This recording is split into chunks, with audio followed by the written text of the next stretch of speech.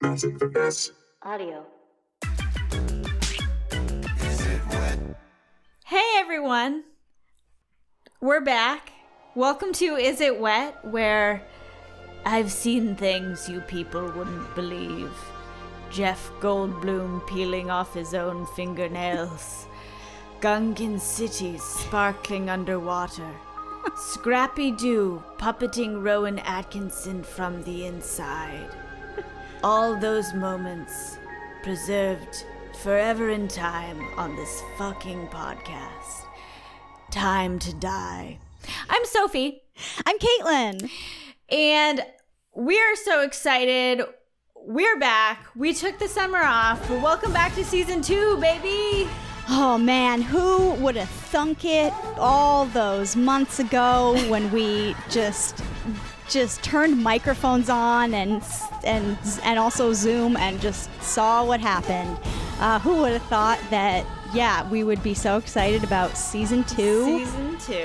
Yeah, Oh, we're gonna hit episode 50 in this season pretty yes. early on. Yeah. There's gonna be some big milestones that come up. It's gonna be awesome. Yeah, I'm excited. I'm excited to see what movies make me throw up, what ones make me have to go lie on the floor for a little bit. Which ones will inspire tattoos as they already have. Shape my friendship with you. I'm excited for all the new Caitlin lore that's gonna come out. And we're actually working on like a coffee table sort of codex book about the lore and Caitlin, of Caitlin, and with a lot of like maps and diagrams. So really look out for that at your nearest, wherever you get your textbooks, and chegg.com. I don't know why I'm thinking about Chegg.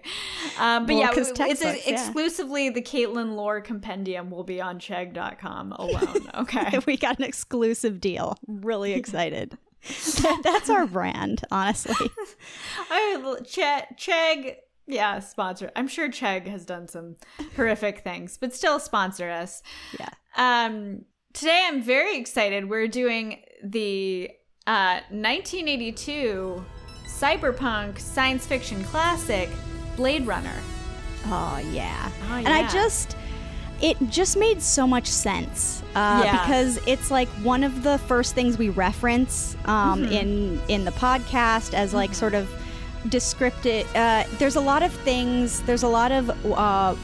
features of a wet movie that are found in this movie, and I just thought, I think both you and I wanted like something big to kick off season 2 the way that we did with The Matrix in season 1. And I think because we draw on the visuals of this movie so much in other episodes, it's like peppered throughout the podcast, it just makes sense to do it, to just jump right in and do it. And I haven't seen it in a while. It was really fun for me to like...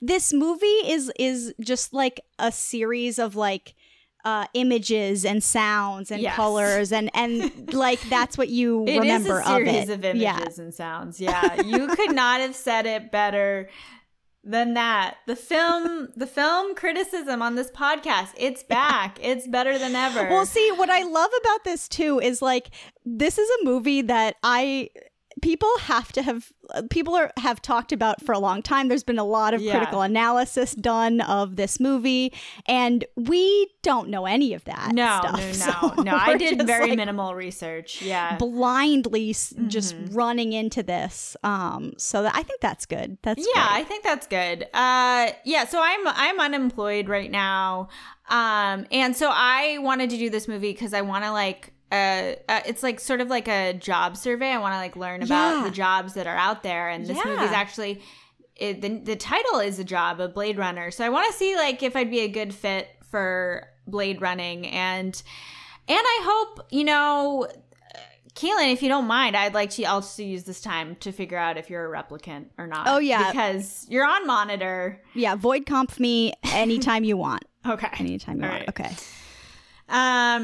So I will be trying to figure that out this whole episode, and I'll report back. But Caitlin, so we last did this podcast, I think early July. Yeah. Yeah.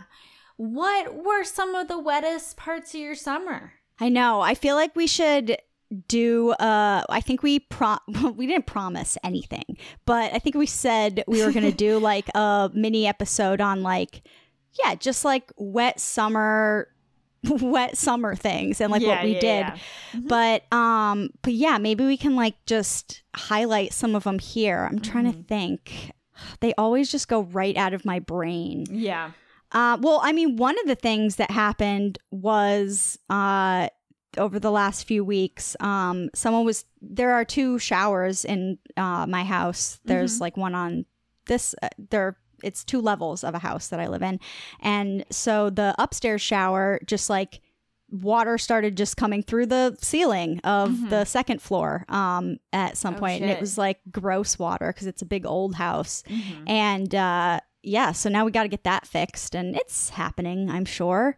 It's not fixed yet, but luckily there's another shower in the house. Are you sure that Dave Matthews Tour Bus didn't just stop by and dump its gray water throughout your house? You never know. You always have to ask. Yeah, that's like the first thing you got to make sure it's not, because he is known for doing that. Yes, yeah. He did that one time. Yep. In Chicago. I went to that bridge in Chicago this summer. That was a very wet moment. And the tour guide, and I was on a tour boat. So it was like, if it could have happened again, but it didn't. It could have. Did the tour guide say that? Is that how you knew? Yeah, but the tour guide was being very coy. Like, the tour guide wasn't be like, yeah, he shitted on people. The tour guide was like, yeah, so if you're familiar with like gray water, it's just, the refuse from a tour bus. It's the combined sort of like used water and sort of waste from a bus. And it was just emptied upon these tour I feel like boat. That's a way weirder way to do that if he had just been like, do you guys remember when Dave Matthews shitted on those people?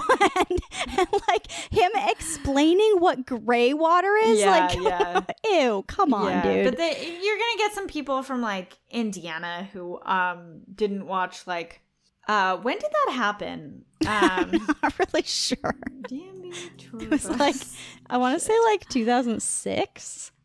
2004, August 8th, 2004. So there's some people in Indiana that didn't like watch the Best Week Ever VH1 about it, so they didn't know it happened. So they might have been like lost. But you just need to tell people the truth. It's in the same way you should let people know that they're replicants. You should let people know the actual true history of a city. Exactly. And not try to sanitize it and say that Dave Matthews Band doesn't shit on people. Yeah. They do. They totally do. Yeah. Some people will say constantly with his music, and then some let's start a feud. We don't have enough feuds. We really don't. We have too many alliances. I know. We like too many people. Nice. What do we even have a feud? I feel like we have to. We definitely do. Okay. Probably Tom Hanks, probably. You mean this guy?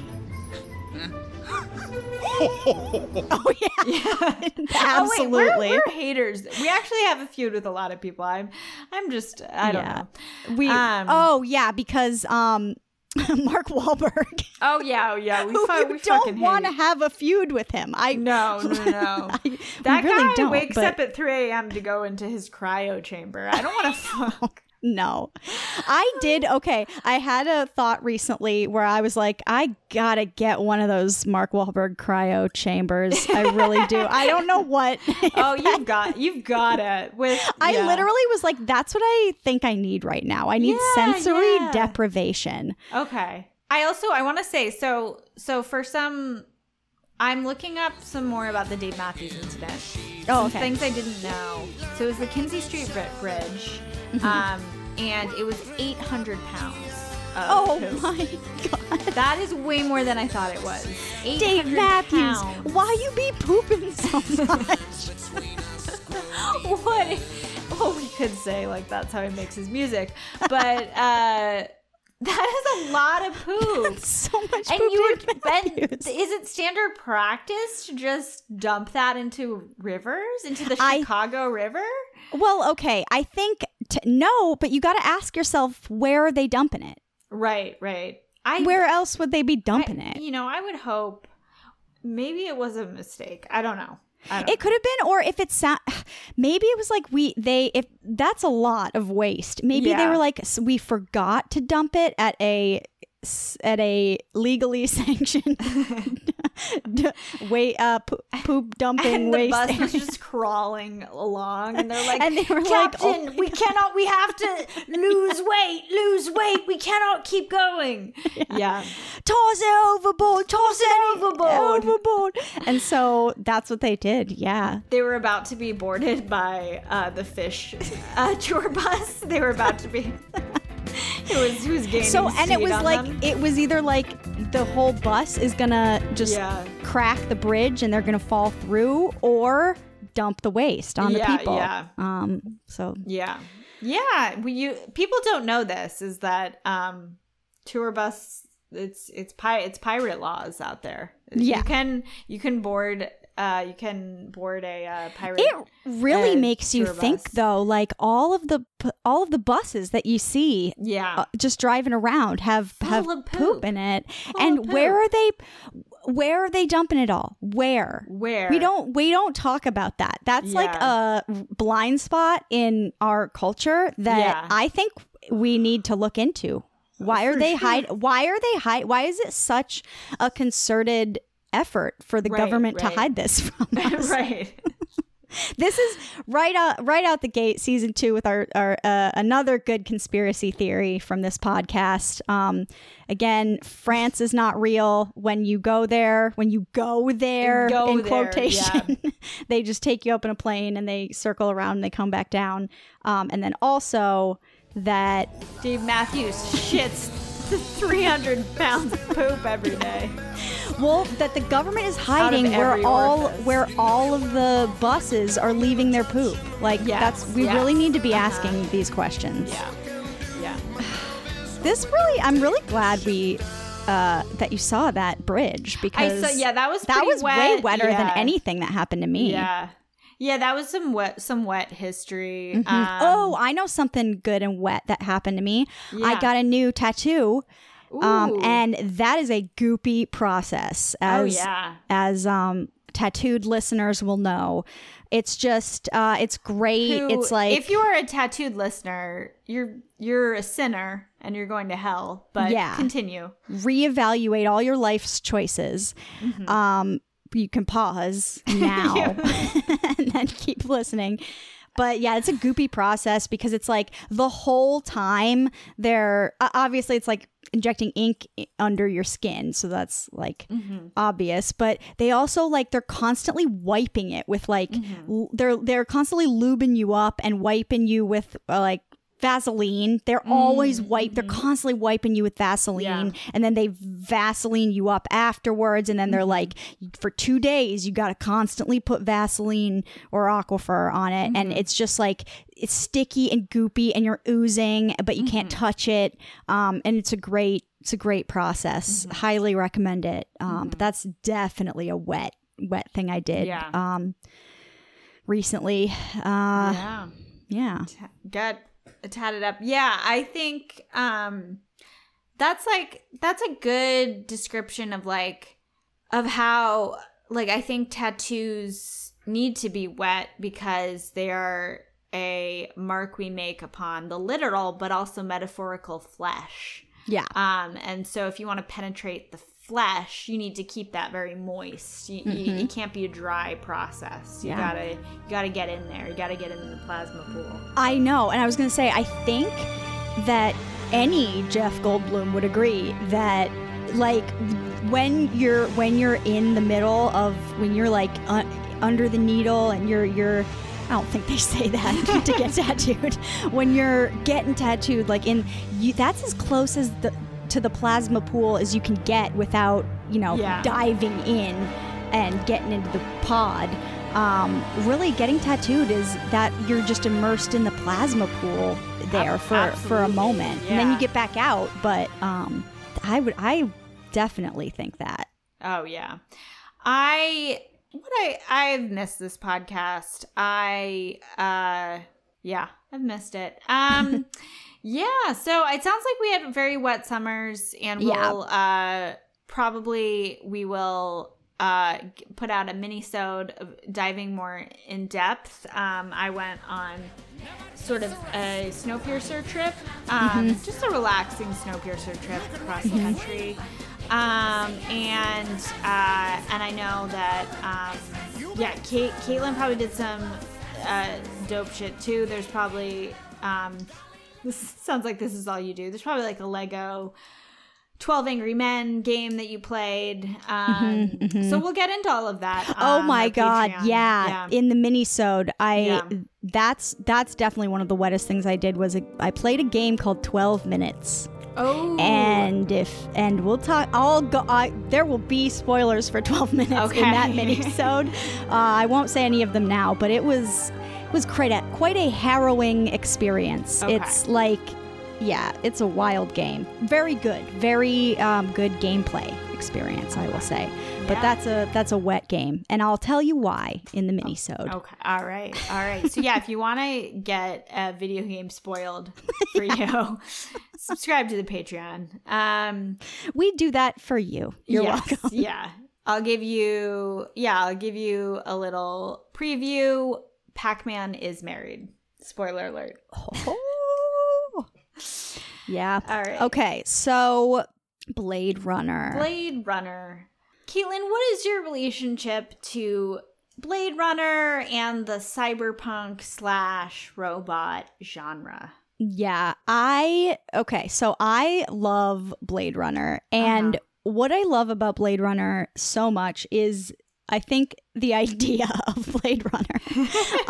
No, I love the actual movie. I think this is one of the things where it's hard for me to even figure out what exactly I like about it, because my origins trace back to this is one of my dad's favorite movies.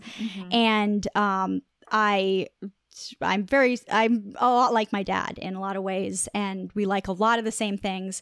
And there are things that are very near and dear to my heart that I wanted to like and get and understand really bad before I was able to, because I thought it was cool because my dad liked it. So this was something that I was I can't wait to be old enough to watch Blade Runner. And I would kind of catch glimpses of it before I was old enough to watch it. So I always this movie for me is vibes. It's all vibes, and it's 100% feelings you get. And I think this movie, it's weird. The things that I focus on that come back to me aren't as big now that when I rewatch the movie. I'm this wasn't a big part of it. For me, if you ask me what Blade Runner is about, I'm Harrison Ford is eating noodles in I don't know. I think about 100%. He's eating noodles from the street vendor throughout the movie. You can't tell me differently. I think about Harrison Ford eating those noodles. He eats them for 2 seconds at the beginning of the movie. I think about that all the time. It's an intrusive thought. And this movie is about a man who just gets interrupted while eating noodles. And that's the whole plot. It is. That is the plot. He orders noodles. Yep. He's eating them. Then the police are you can't eat noodles right now. Yeah. Edward James Olmos is you gotta come with me right now. And he's and they do not let him finish those noodles. We don't see a scene later in the movie where he finishes them. I don't know. I might be wrong. You do. He brings them in the ship. He gets them. He gets them in. I'm so sorry. Yeah. we were watching the same cut. So we were watching the final cut. But there's probably a cut where he doesn't get to eat the noodles. There's a bunch of different versions out there that you can watch. I don't think there are. I think there are a bunch of different versions, but I think there's and the 3 that you can watch are pretty similar. I was under the impression we were going to watch 2 different movies by accident, and I don't think that's possible, really. Yeah, I think it's subtle, but I think that nerds and Ridley Scott are, and I would agree with them, really don't like the theatrical cut because there's like a voiceover that just like explains everything, which would have cheapened it because again, this is just vibes. Yeah. But I didn't know what was going on in this movie, and I've seen it a few times, and that's okay. Yes. And the unicorn scene, which we'll get to, that was not in the theatrical cut. Right. Which was why I think they felt like they had to do all of the voiceover because and Ridley Scott was like, "Oh, you guys, I can accomplish the same thing with just like if you put this in here as a little clue, like just a unicorn scene." Will explain everything. A unicorn daydream, it will explain everything. And that will imply that he's a replicant. Yeah. But it's going to be very, very subtle. We're not going to just straight up say that Deckard is a Jesus or a replicant or he is not Jesus. That was a Prometheus reference. But I think there is a Jesus figure in this. I think there is definitely a Jesus figure in this movie, which we will when you're giving yourself self-stigmata. I was going to say, like, the imagery is not subtle, and then you release a literal dove. A literal white dove. Yeah. Ridley Scott is not subtle with the Christianity metaphors. No, and I love it. I love him for it, honestly. I thought about it. I was like, if I made a movie, there'd be some pretty obvious Christian imagery like that. But you're not going to know what's happening, but you're going to get the themes, and that's exactly. Yeah, and so that I guess this movie is I love it, but I don't know. I think I love it because it like makes you feel uncomfortable. It like gets under your skin, and it was like I couldn't wait to watch it because again, it was something my dad loved. And then like when you do watch it, I always thought like, oh, it will all make sense to me, and then you realize it's I guess depending on the cut that you watch, it is a really ambiguous thing, and like there's not a whole lot to figure out or understand necessarily. And that's a cool and just like definitely the aesthetics and that like that neo-noir feel is something that like is something that I always loved. But what is your I've seen it many times throughout my life, which it sounds like you have as well. Yeah, it is very much my aesthetic. I like shiny neon. I like all the outfits. It's great. I got really into like science fiction in middle and high school and watched this movie and enjoyed it, but it's also one of those things you're like, this is it? This is the big thing? Because because again, it is just vibes and it's subtle and like, and it has that like cult following that really has like it hypes it up. It does hype it really up. And it is great. And I think I did appreciate it. I think I might have also first seen the theatrical cut, which like I think is just a little jarring with the voiceover, but I really enjoyed it this time. I think that I was just more partial to things with more plot than vibes, which is a dichotomy. So I was like really as I've talked about, into Battlestar Galactica, which the reboot was very much inspired by Blade Runner. And also Olmos is in that. Olmos, Edward J. Olmos.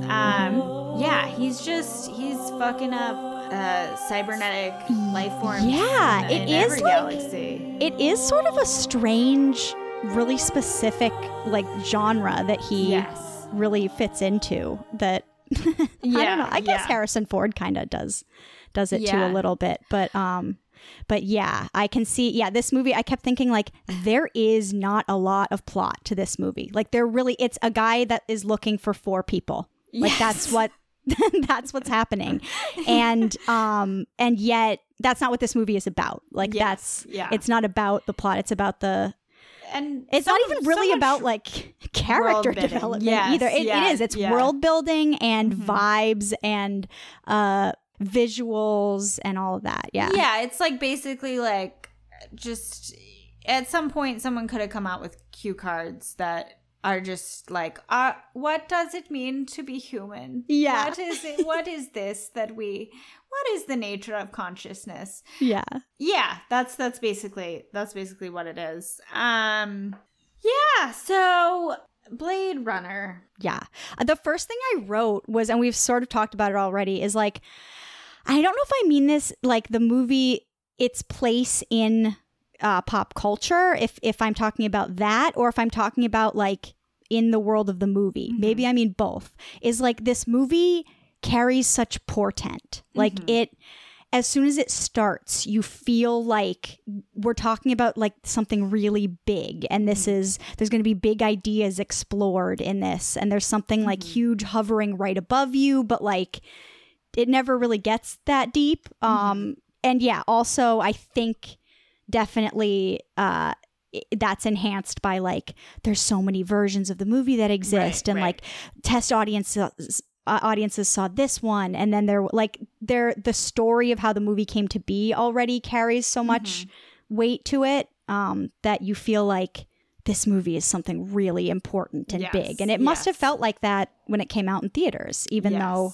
we're feeling it, you know, all these years later. Yes. Yeah, that's interesting. Also, you said, not a lot of character development, but I think also it's very much a real show don't tell movie with like a little bit of exposition, but it's kind of like it just sort of, it puts the camera on Los Angeles or on a person, and it just kind of leaves it there. Yes. And it's like, and it doesn't really like push you in one direction. You just have to kind of like absorb it and take it in, which is like the opening shot of this movie. Well, there's first a scroll that's like, the Galactic Trade Federation is meeting on Naboo, and blah blah blah, and like it went by really fast. I was like, oh shit, there's like some world building I have to remember. It's not that complicated. It's like there's robots, there's no animals.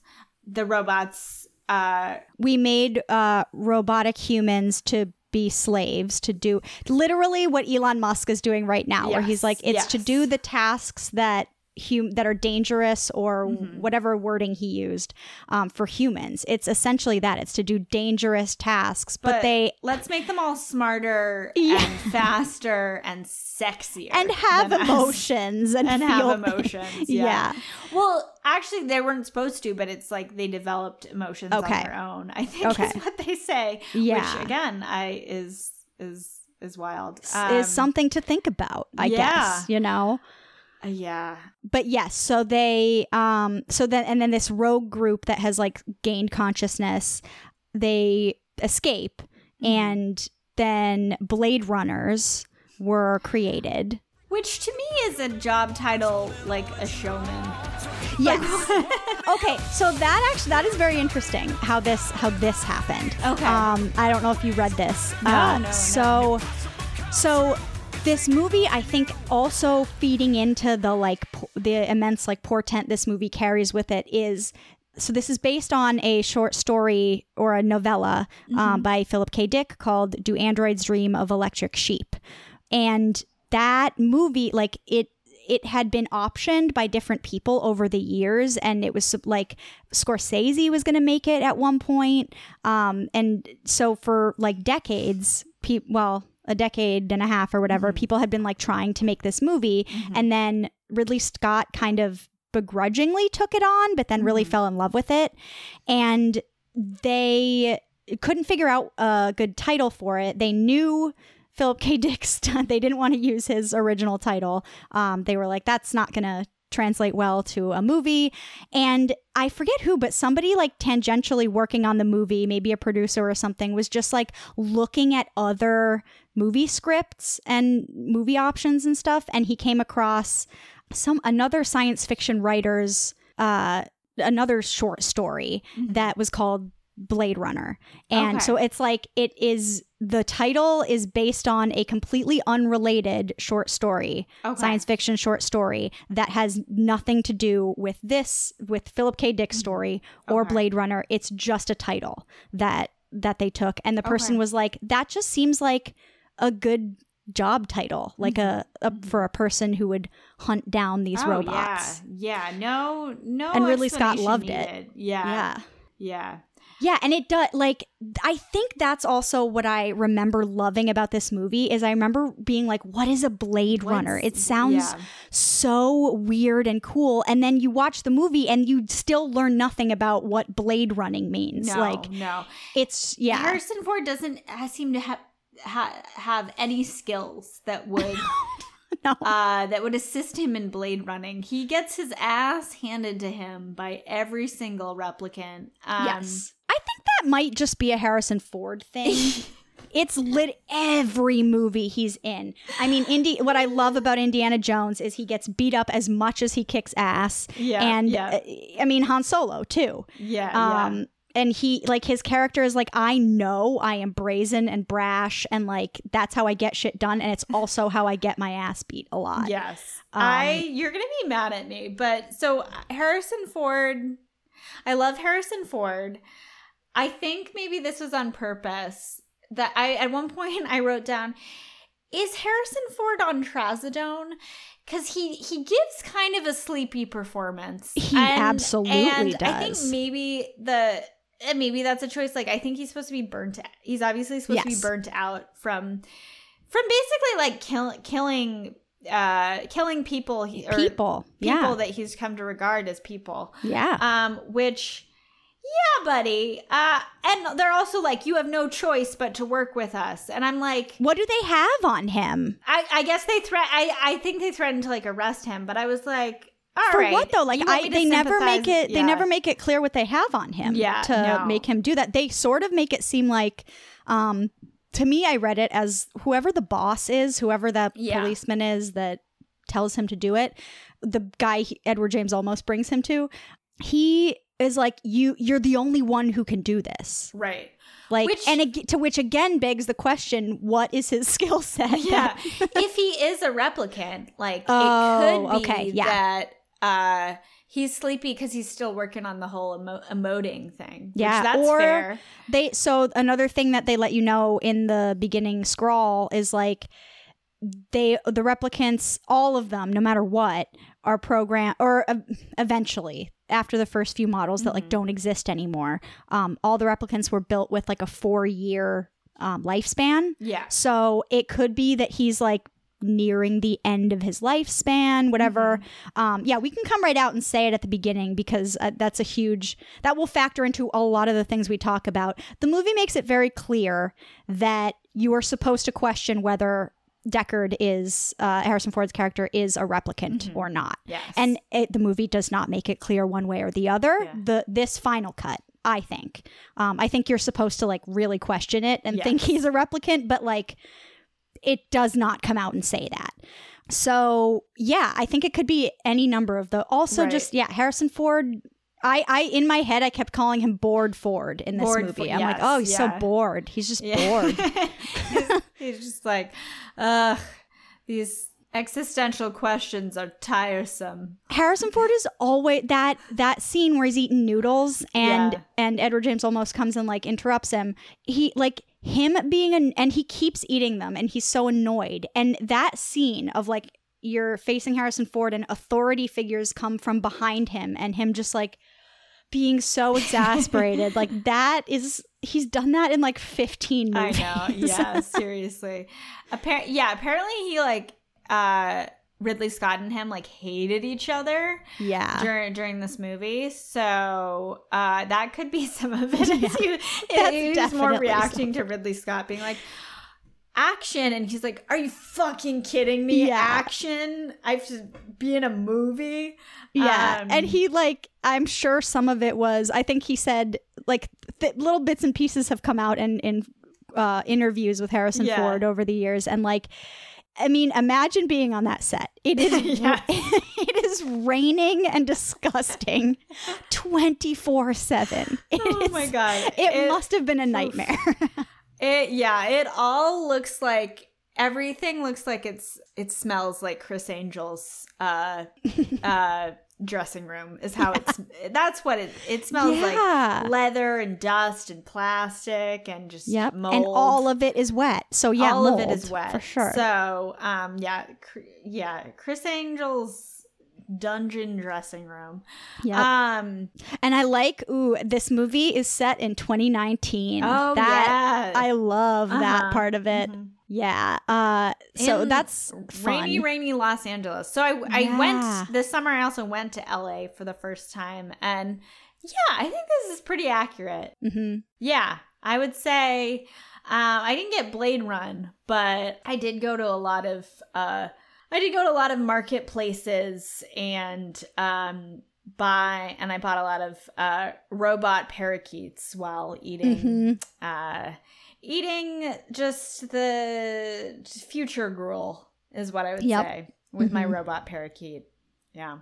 Yeah, this movie is known for its like the setting. The striking visuals of this like neo-noir post-apocalyptic LA. It's not even post-apocalyptic. It's dystopic. It's dystopian. Yeah. Because there was not an apocalyptic event. This is just like nuclear war and I think climate change. Yeah. Or maybe that's Blade Runner 2049. That's a little more explicitly about climate change.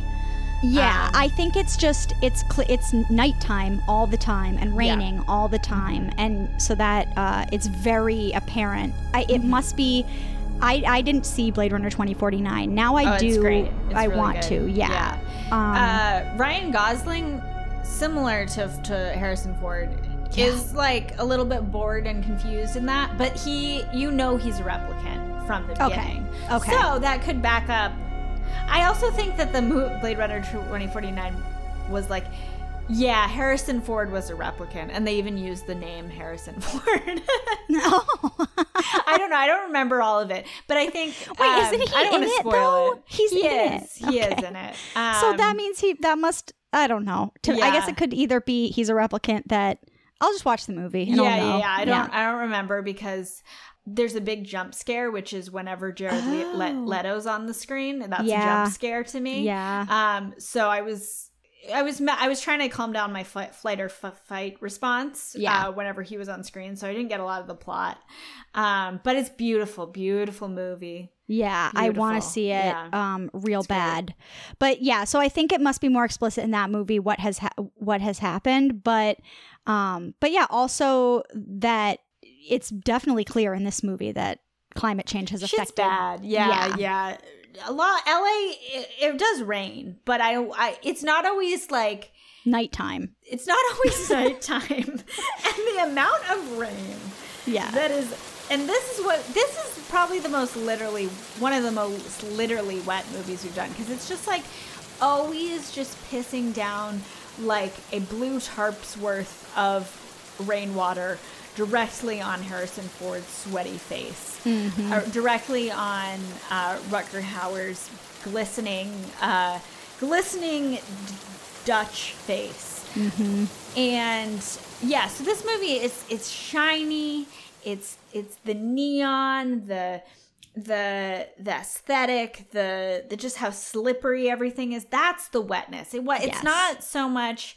It is dingy, but it is grimy. But it is a little more sleek in its wetness because I think of the neon, because of the rain. Yeah. Yes, because the neon, the rain, that like this world is still clinging to the vestiges of how LA used to be, and so there's like one of the most striking scenes for me is when he kills I forget her name, but she's one of the replicants, and she's the exotic dancer. So her name is Zora. Oh yes, Zora.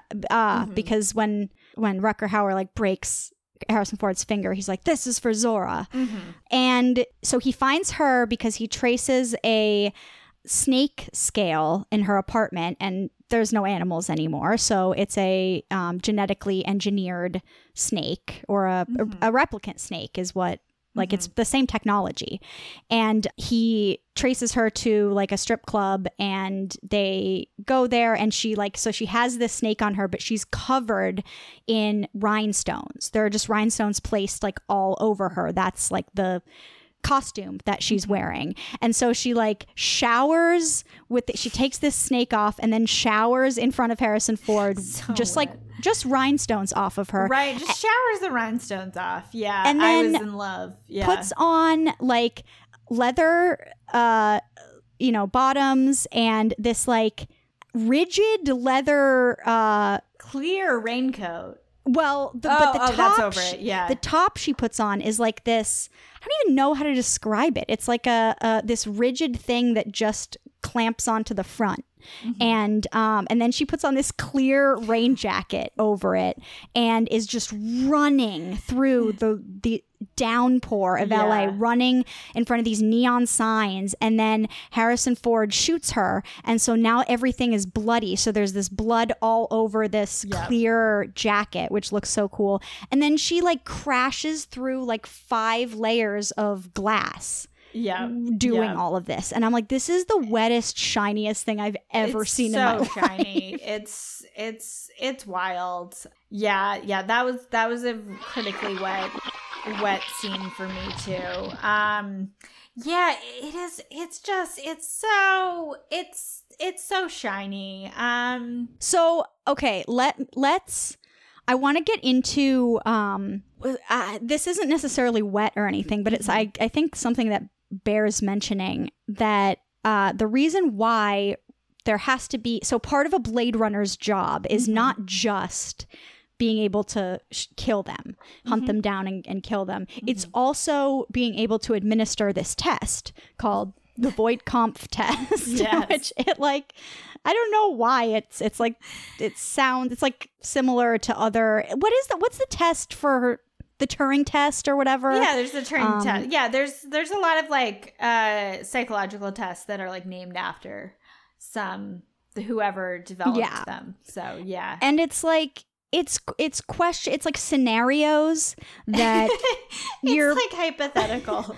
Yeah. Some hypothetical and like how you react to those hypotheticals, I guess. Yeah, it'll be things like you come upon a tortoise that's flipped upside down. What do you do? And so you say how you would respond in that situation, and then the person administering the test also like looks at your eye and sees how your pupil dilates, and will know these like little micro movements that will point to you being a replicant. And sometimes it takes 15 questions, and sometimes if you're Rachel, it takes like over 100 questions to figure it out if you're like a really good replicant. Yeah, so they're like, what if your husband looked at porn? Oh yeah. Sometimes they're like, what if we kissed in front of the attack ships on the fire of the shoulder of Orion as it burned bright as magnesium?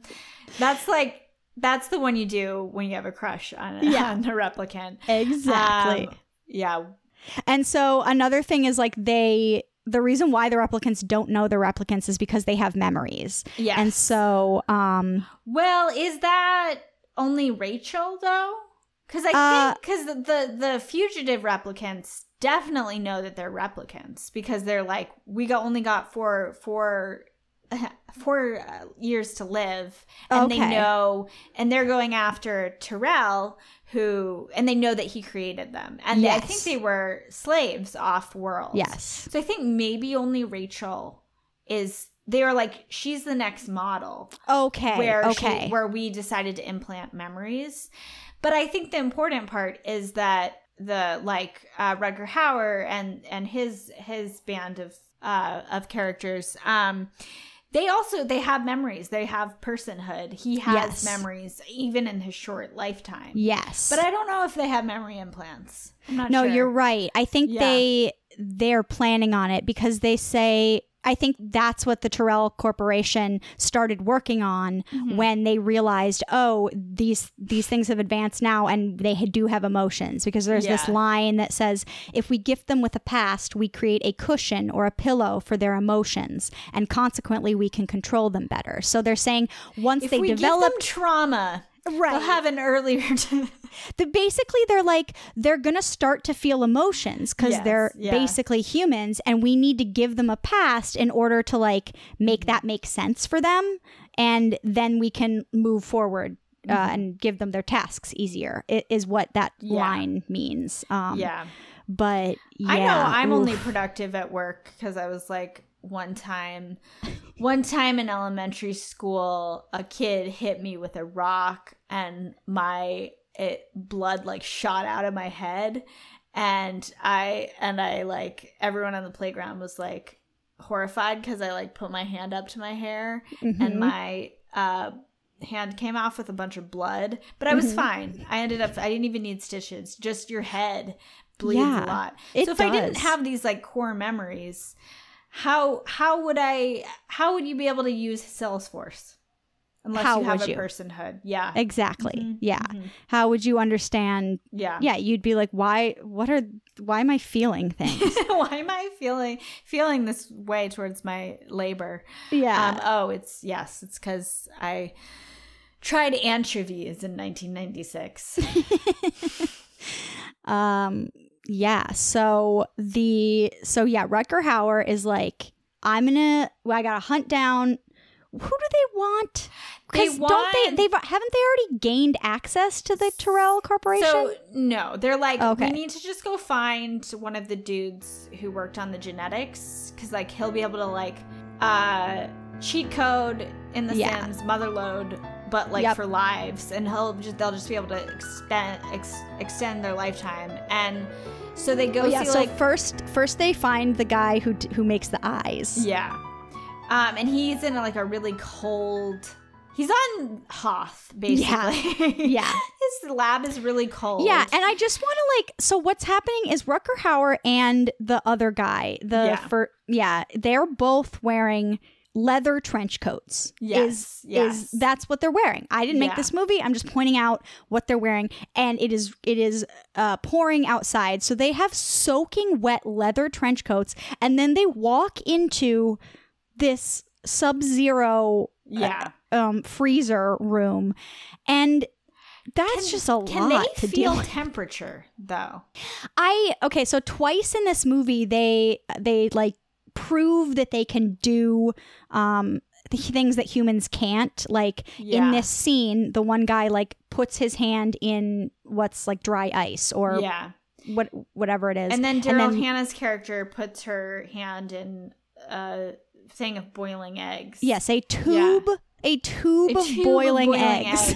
Like a glass clear tube. See, this is what I mean by this movie. Like, the visuals of this movie are the wettest they could be. There's literally no reason for them to be boiling like in eggs. The future, we want to see eggs. We got to see the inside. Everything needs to be clear. We need to see the inside.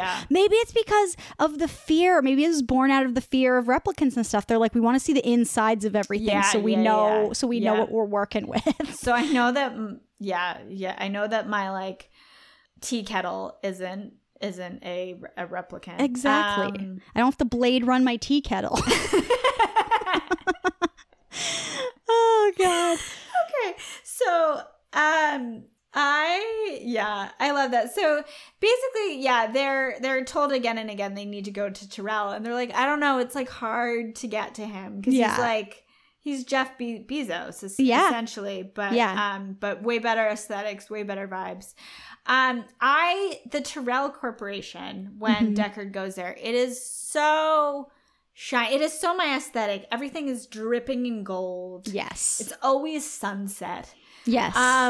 It's like not really raining. It's like maybe above the clouds or something. It's in a pyramid. That must be what it is. Yeah. That because it's so massive that they're able to create like a synthetic biome or something. I think it's only ever night or sunset. Well, so I think because like also when you watch the ship, well, not ships, they're like flying cars. Yeah. When you watch them fly through the air, it's like the air quality, like you can't see more than right. It's so always I think it's clear that like it's not always night, but you can't see through to the sun anymore. Like that's what I got from it. That like it's not always night, but it's always dark. It's always just gross dark out. It's yeah grungy, but maybe the Tyrell Corporation would probably be able to like create some sort of synthetic biome inside of that huge place maybe.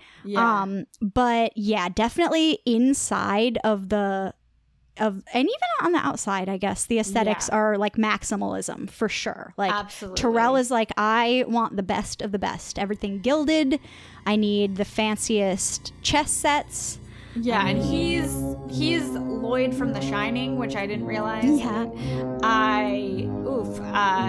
Another time I want to talk about Dr. Sleep. I gotta he's watch got these big bug eyes. Yes. There's just a lot of eye shots in this. I guess that's a theme or metaphor or whatever. Definitely. I also I got a lot of the characters confused in this over the years. Like when I was younger, I could not tell 3 of the men apart. And that's I now recognize what I was doing. But Edward James Olmos, the guy who plays Tyrell and who is also the bartender from The Shining, and then the guy who plays J.F. Sebastian, yes. Those 3 guys, they're all like in similar age ranges and sort of look the same and have really bad skin. Like that's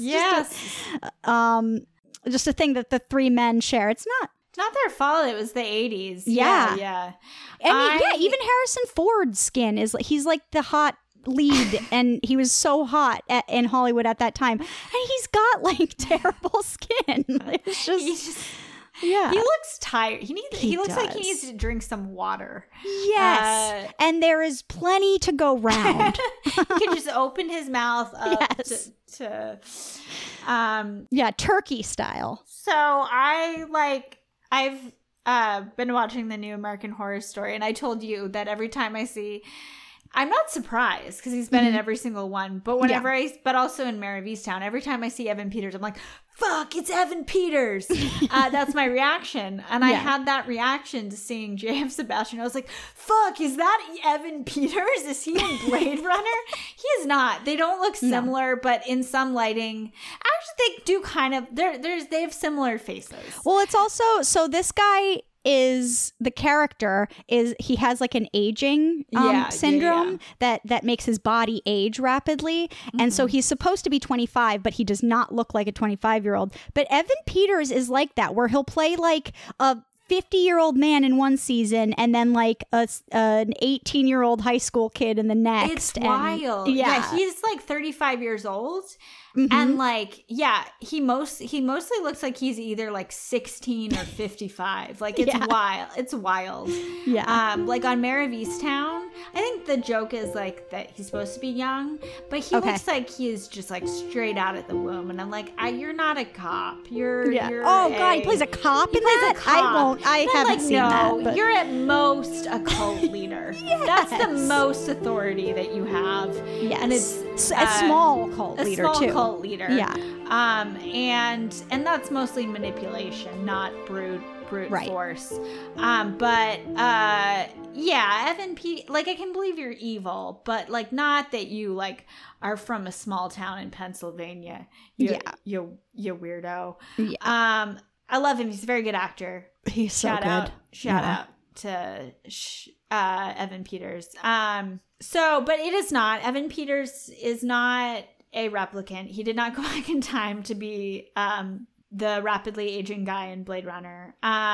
So in the Tyrell Corporation, we are also introduced to Rachel, who very beautiful, love her aesthetic, was obsessed with all of the makeup that she and Pris, Daryl Hannah's character, have. Their outfits, Pris's the hair, shoulder pad, the it's all like that to me was so wet, but also so amazing, and did have a huge impact on fashion, and was reflective of the fashion of its time. Yes. We wouldn't really have like on screen the cyberpunk genre. We might not have had The Matrix without this movie. I definitely think that. Or like, so much of this reminded me of Westworld. Yes. I think the movie may have come out before this even. Right. But the new series had to have been heavily influenced by just Ridley Scott's work in general, but this too, that and talking about the nature of consciousness and those things, but also in Westworld, I didn't pick up on that, the nature of consciousness. Do they or do they not really say that mention 5 million it times in every episode? They don't begin and end every episode discussing it. Have you ever questioned the nature? But yeah, and what else about Westworld like really made me giving them memories or reveries, as they call them in Westworld, giving them as like a cushion for the emotions that they'll have to deal with now and moving forward. And clearly there's something there that these sort of these sci-fi futurist things try to pick at. Okay. Going back to the eyes, the eye engineer scene. Did you catch? I feel like I have never noticed this before when I watch this movie, but while they're talking, while Rutger Hauer's like interrogating the eye guy, I think they end up leaving him alone because he truly doesn't really have any information for them. All I do is make eyes. Yeah. And the other replicant, the first one that he kills, I forget that guy's name, but it's the guy that's being interrogated, given Leon. the test at the beginning. Leon, yes. He's like just grabbing eyes that the guy's been working on and just like putting them on the guy while he's sitting there being like, it's really cold in here. Can you give me a coat at least while you answer? And he's just like placing these goopy eyes. By the way, dude, this is your cold lab. Yeah. Why you're making it cold? Well, he was wearing something that they took off his coat. Okay. And then he was like, "Can you give me my coat back?" But Leon's just like putting these eyes just like on him just for funsies. Yeah. And I'm like, I wonder if that wasn't even in the script and he just started putting little goopy eyes on and Ridley Scott was like, "Ooh, I like this." Can we talk about how and I didn't know this, but then they kept referring to Rutger Hauer's character as Roy Batty, like a last name. All of them apparently have last names, which makes sense if they're like, except Rachel. Okay, yeah. It would make sense to give Rachel a last name because she's like supposed to think she's a human. Yeah. But so Leon's last name is Kowalski. So like, is he Polish? Well, I guess they would have to. Is there like replicant Poland? Like, I think they give. Well, they must give them like maybe it's to differentiate them. Yeah. They must base their appearance on something. So maybe they base it on like different parts of the world. Yeah, I think maybe it's to differentiate between like different replicants. I have to imagine though that like the screenwriter or someone like what do these names mean? I feel like that's the more important question to ask. Like I don't know. Roy Batty. I don't know. Roy Batty. That's just a sick name. It's just a sick name. Rutger Hauer is Roy Batty. That's also Rutger Hauer is like a weird name. And very cool. Yeah, so then Rachel's void-comped by Deckard, and then she's like, she comes over to his house, and she's like, am I, like, quick question, am I a replicant? And again, to this, like, shattering news that should also freak Deckard out, no reaction, just like, do you want a drink? And I'm just like, if a sexy Roomba came over to your house and was like, or was in your house already and was like, I think I might be conscious. And you're yeah, I think my reaction would be like, you need a drink. Like, this is like, this is hard for me to process, but I can't even imagine. You are a Roomba. I can't even imagine what is going through your little mind right now. So I think that was an appropriate reaction. But again, I just like how he's just like tired. And I took that to like so many times in this movie. It was like, if we're delivering information, or I gotta ask the boss at the beginning is like, I gotta ask you to get these 4 replicants and come back. I know you don't want to do this anymore. There's so many times where they pour a drink and they each, and I think it was like partly just like the time that also everyone's smoking constantly smoking does not interfere with the void comp test, even though she's like, can I smoke? And he's like, yeah, it doesn't interfere with the test. And part of the test is looking through like I don't know what you call it, a magnifying glass, and like looking at these tiny movements her eye is making, and there's just a wall of smoke in between. I'm like, it actually does interfere with the test because you can't see her eye. Oh my god. But I guess he means it won't affect the answers that you give. But it's not about the answers, it's about the little like micro, which I guess the computer checks up on. But then why do you need? But then what the fuck is the point of a Blade Runner? I don't think a Blade Runner is an actual job. I think this is just something nice they did for a replicant. Yeah.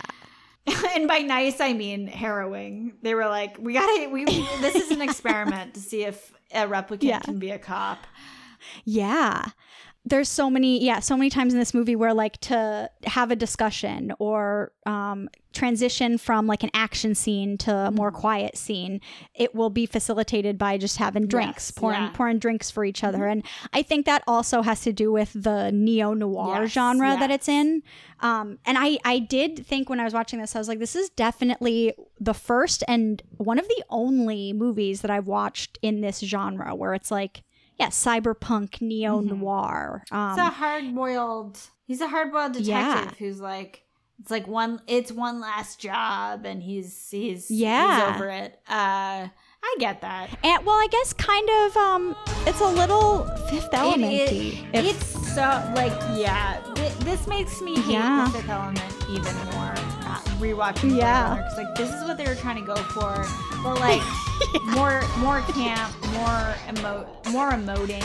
And apparently I don't like that either. So maybe Harrison Ford was like, maybe he did play it as Ruby Road, and then they were like, Harrison, you got it back. We gotta wait like 15 more years for that. People aren't ready, and also that's not the role for you. You're the Bruce Willis character. You know that, right, Harrison? Chris Tucker. Well, so something that happened in this movie that I forgot about that I love that he does in another movie is when he goes to meet Zora, when he goes to meet her, in order to like get into her dressing room, he comes up with a little ruse to get in there because he's a hard-boiled detective. And so he like does this like nerdy character kind of where he's like, I'd like to check your dressing room. And she says, for what? And he goes, holes, little dirty holes. They drill in the wall so they can watch a lady undress. He's from the Committee on Moral Abuses. But when he said that about holes, I was like, oh boy, that is when I believe that this podcast is like a legit, like we've stumbled upon something, because why say holes? Why say little dirty holes, Harrison Ford? Dirty little holes, Like, what is wrong? What is wrong with all of you? So I love the whole... That's the wildest sequence to me is everything leading up to that. So it starts with, and this is maybe one of the first examples of computer enhance. Like that, that trope in things. The computers are audio acted voice, which some are. But, and then just the fact that like, a computer can enhance on things. And I had no idea what he was doing. But he says enhance 34 to 36. And then he says, pull out, track right. Nope, center and pull back. Track 45 right. The computer must be like, girl, what are we doing here? Like, what? Yeah. So by doing all of that, he's like, yeah, can you kick up the 40, 3D, 33, can I get a Flargenschau and a hat wobble? Good morning, Paul. What will your first sequence of the day be? Computer load up, Celery Man, please. Yes, Paul. I was just dying because yes. Go check Paul Rudd, Tim and Eric sketch. Go watch Celery Man. Celery Man. So it's like, computer, load up Celery Man. And he loads up Celery Man and he figures out, he sees a reflection of a woman, or he sees a snake, or he finds a snake scale, and then he sees a reflection of a woman. And he prints it. Who has a snake. And it prints a Polaroid. Yeah. Principal, when it did that, I giggled and I was like, that's so cute. I know. That's so cute that's what it was, this state of the art photo enhancement machine. It was incredible. This movie it's like adorable, like what people thought like a dystopic future was gonna be. Like, how could you can't predict what future technology will be, but the Polaroid was adorable that it just printed it out, because they're like dystopian. Because they don't all have phones that track wherever they're going. Yes. And that there was a lot of Pan Am. Yeah. And I was like, whoa, what a weird specific thing that went defunct after this movie came out. So then he's eventually led to this very wet nightclub where he meets one of my favorite characters, Taffy Lewis. Taffy Lewis. I was like, computer enhance. Because I was like, what is Taffy Lewis's deal? I was really hoping, I was like sad Taffy Lewis was a man. Because again, I wanted more female characters that weren't just like immediately shot. Yeah, immediately shot. Yeah. But Taffy Lewis is just like a mobster. I don't know, but he doesn't have any role except to be Taffy Lewis. Yeah. He doesn't even interrogate him. He just buys him a drink that has like a scorpion in it. Yeah. And everyone's all dressed up like Snowpiercer. Yes. And he video phones from the bar. He video phones Rachel, like in the middle of talking to Taffy Lewis. Taffy Lewis must be like, what? I'm very important. I think he just figures Taffy Lewis is on so many drugs that Taffy Lewis is just not going to remember any of this. Like, and Rachel's like, I wouldn't be at a club like that. Or like, what are you doing? And I'm like, what is your why are you, I guess I don't know. We don't have time. I'm not ready to get into the Rachel Chalk it Deckard. Up to it might be just like scenes that were cut. I think 95% of the deleted scenes that you can find out there are Taffy Lewis scenes. Yeah. Oh, for Ridley sure. Scott was like, this is my final cut, except the one thing that I still hold a grudge against is they made me take out all my Taffy Lewis content. Yeah, and that was like the whole thing about the nature of being human. It was all in like Taffy Lewis's backstory. Yep. So I also loved in the nightclub the strippers or dancers that are all wearing hockey masks. Yes. Did this movie come out before Friday the 13th? I think that was like 70 something probably. Okay, it looks like it came out in 1980. 1980, so right before this. Mm-hmm. So, interesting. So maybe Jason Voorhees. I mean, we know that it like the majority of this movie, the filming took place on like a studio set. So maybe they just had a bunch of them laying around or something. But I want to say, so we know that Jason Voorhees might be immortal and he might go to space. He goes to space. Yeah. In one of them. So these could be like him as a dancer. Yes. Or his like children. Yep. He might be a Blade Runner. We don't know. Yeah. We don't exactly. know. He would be a good Blade Runner. He would be way better because he's kind of emotionless and just like wouldn't feel bad about killing replicants. He would be the best Blade Runner, I think. Yeah. Yeah, because he he'd be really attuned to those like small movements in other people. Yeah. I definitely think this solidifies that like Friday the 13th and Blade Runner take place in the same universe. Yes, I think that's absolutely. firmly established. So there is like, so summer camp. That's a concept. I don't know why that's the thing. I'm like, wait, what? I'm like, summer. So there must be you can still send your children to summer camp. Yeah, I think so. So like, okay. Also, I did watch just to like see how weird it was. The like what they refer to as the happy ending. Okay, yeah. Of this, which has the voiceover. Well, no, there's a happy ending without the extra voiceover. scenes from The Shining.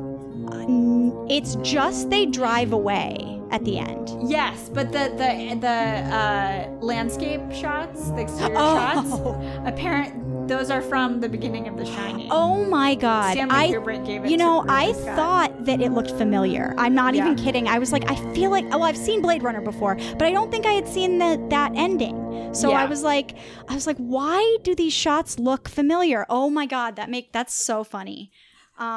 Okay, so is it because they were friends or something? Yeah. They were just both like, hey. Yeah, and they also both used that actor that is in both movies. Oh yeah, they were like, use Lloyd. Yep.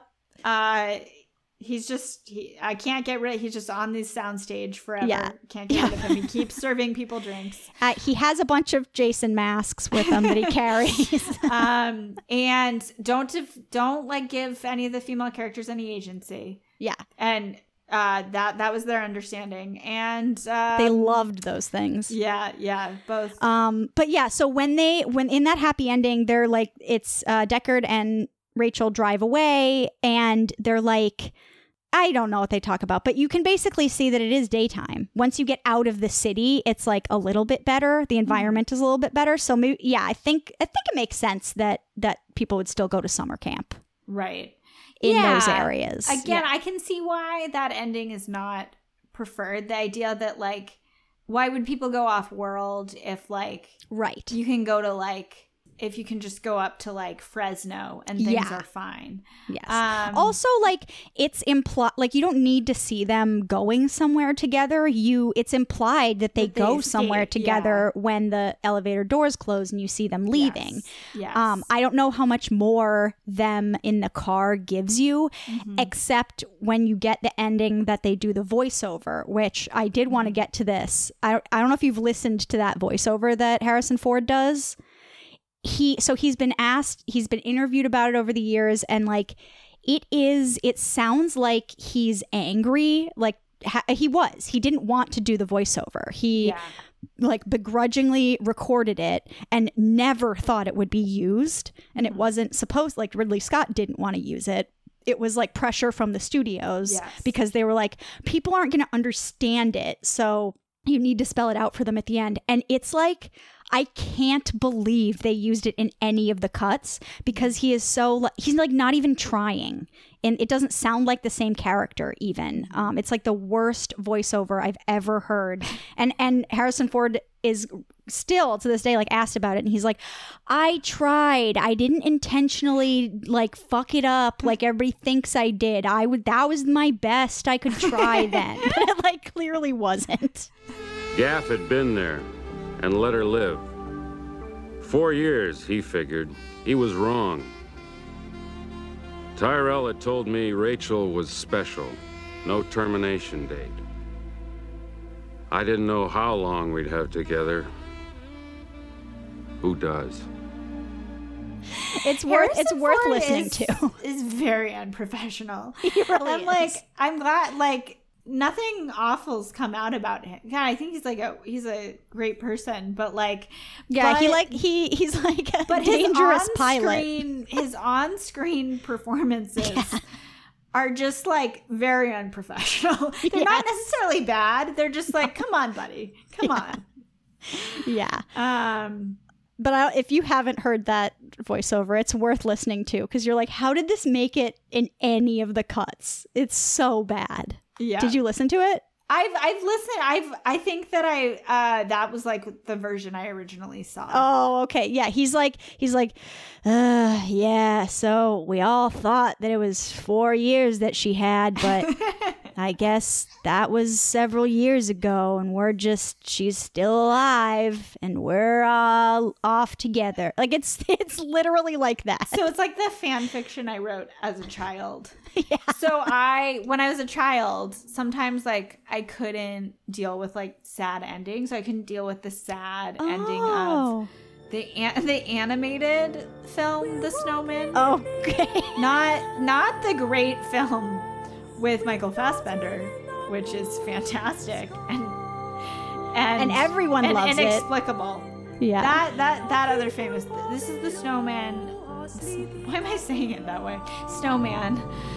He's the 1982 one. The 1982 one is very beautiful. This is the greatest snow. Okay. Very beautiful. And spoiler, the snowman melts. Yeah, I also couldn't handle that one either. And I cry, and I wouldn't stop crying until my mom was like, actually, here's what happened, is that they put him in a deep freezer and he was fine. And then I was like, okay. So that sounds like the fan fiction I was told as a child. Yeah. To make me feel okay about ambiguity, complexity, and tragedy. And that's how Ridley Scott and Harrison Ford feel about it. They're and it was the voiceovers. There were several, like there was one cut where there were a bunch of voiceovers throughout the movie. And apparently I haven't heard those interstitial voiceovers, but apparently all of them were really bad that Harrison Ford did. The worst one is at the end when it's just like an epilogue dump of stuff you don't need to hear. If I recall, Rutger Hauer does his amazing Tears in the Rain speech, and then I think the voiceover is like, I'm not sure what he meant when he said that. Oh my God, seriously? Or like he comes in right in after that speech and undercuts it, or like, oh my God, that's ridiculous. But so all of the voiceovers were written maybe he said that because he was gonna die, and right after he goes, time to die. I think it was his time to die. I looked down at my watch and lo and behold, the time read die. And so like all of those voiceovers were written by like an uncredited, like the person is uncredited in all of the cuts of the movie. You can find his name on the Wikipedia page, but yeah, it's like some guy who Ridley Scott nor Harrison Ford nor the screenwriter thought was gonna, like, they didn't even know this guy wrote voiceovers for their movie. So yeah, maybe it was an intern and he had no idea that he'd be doing that. And he's like, oh my God, you made Harrison Ford record this? Oh my God, if I had known that, I would have tried. Yeah. I don't know if there's other movies we've done that would have. So it turned out that train was a metaphor for how we in the back were of a lower class. Babies taste good is what I was thinking. That's Chris Evans, Snowpiercer. Yes. I know that babies taste best. And so I told him that babies taste best. Yeah.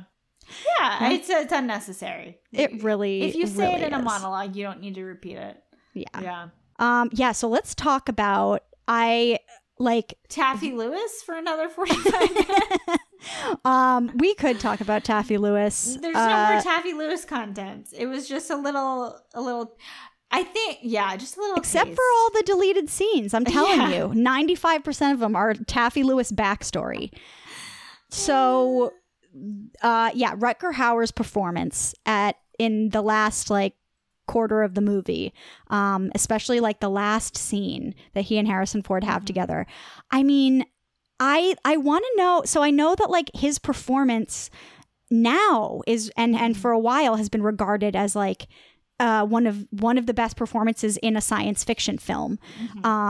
but I don't think at the time, like I watched it and he, not just the soliloquy, which is very short actually. It's really short, yeah. Yeah, that his whole final sequence, he is like feral, and I mean, like I think, in my opinion, maybe I'm blowing it out of proportion, but he's giving like Heath Ledger as the Joker. Yes.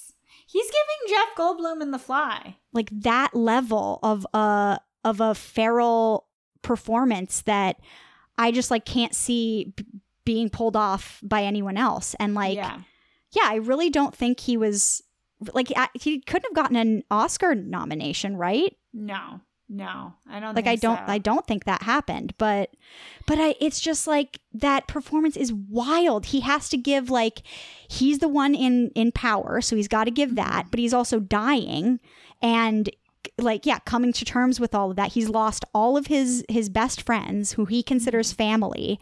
And yet he also like wants to give his life meaning at the end of it because he knows it's ending. So he wants to like that's why he saves Harrison Ford and wants to have this moment with him at the end, I think.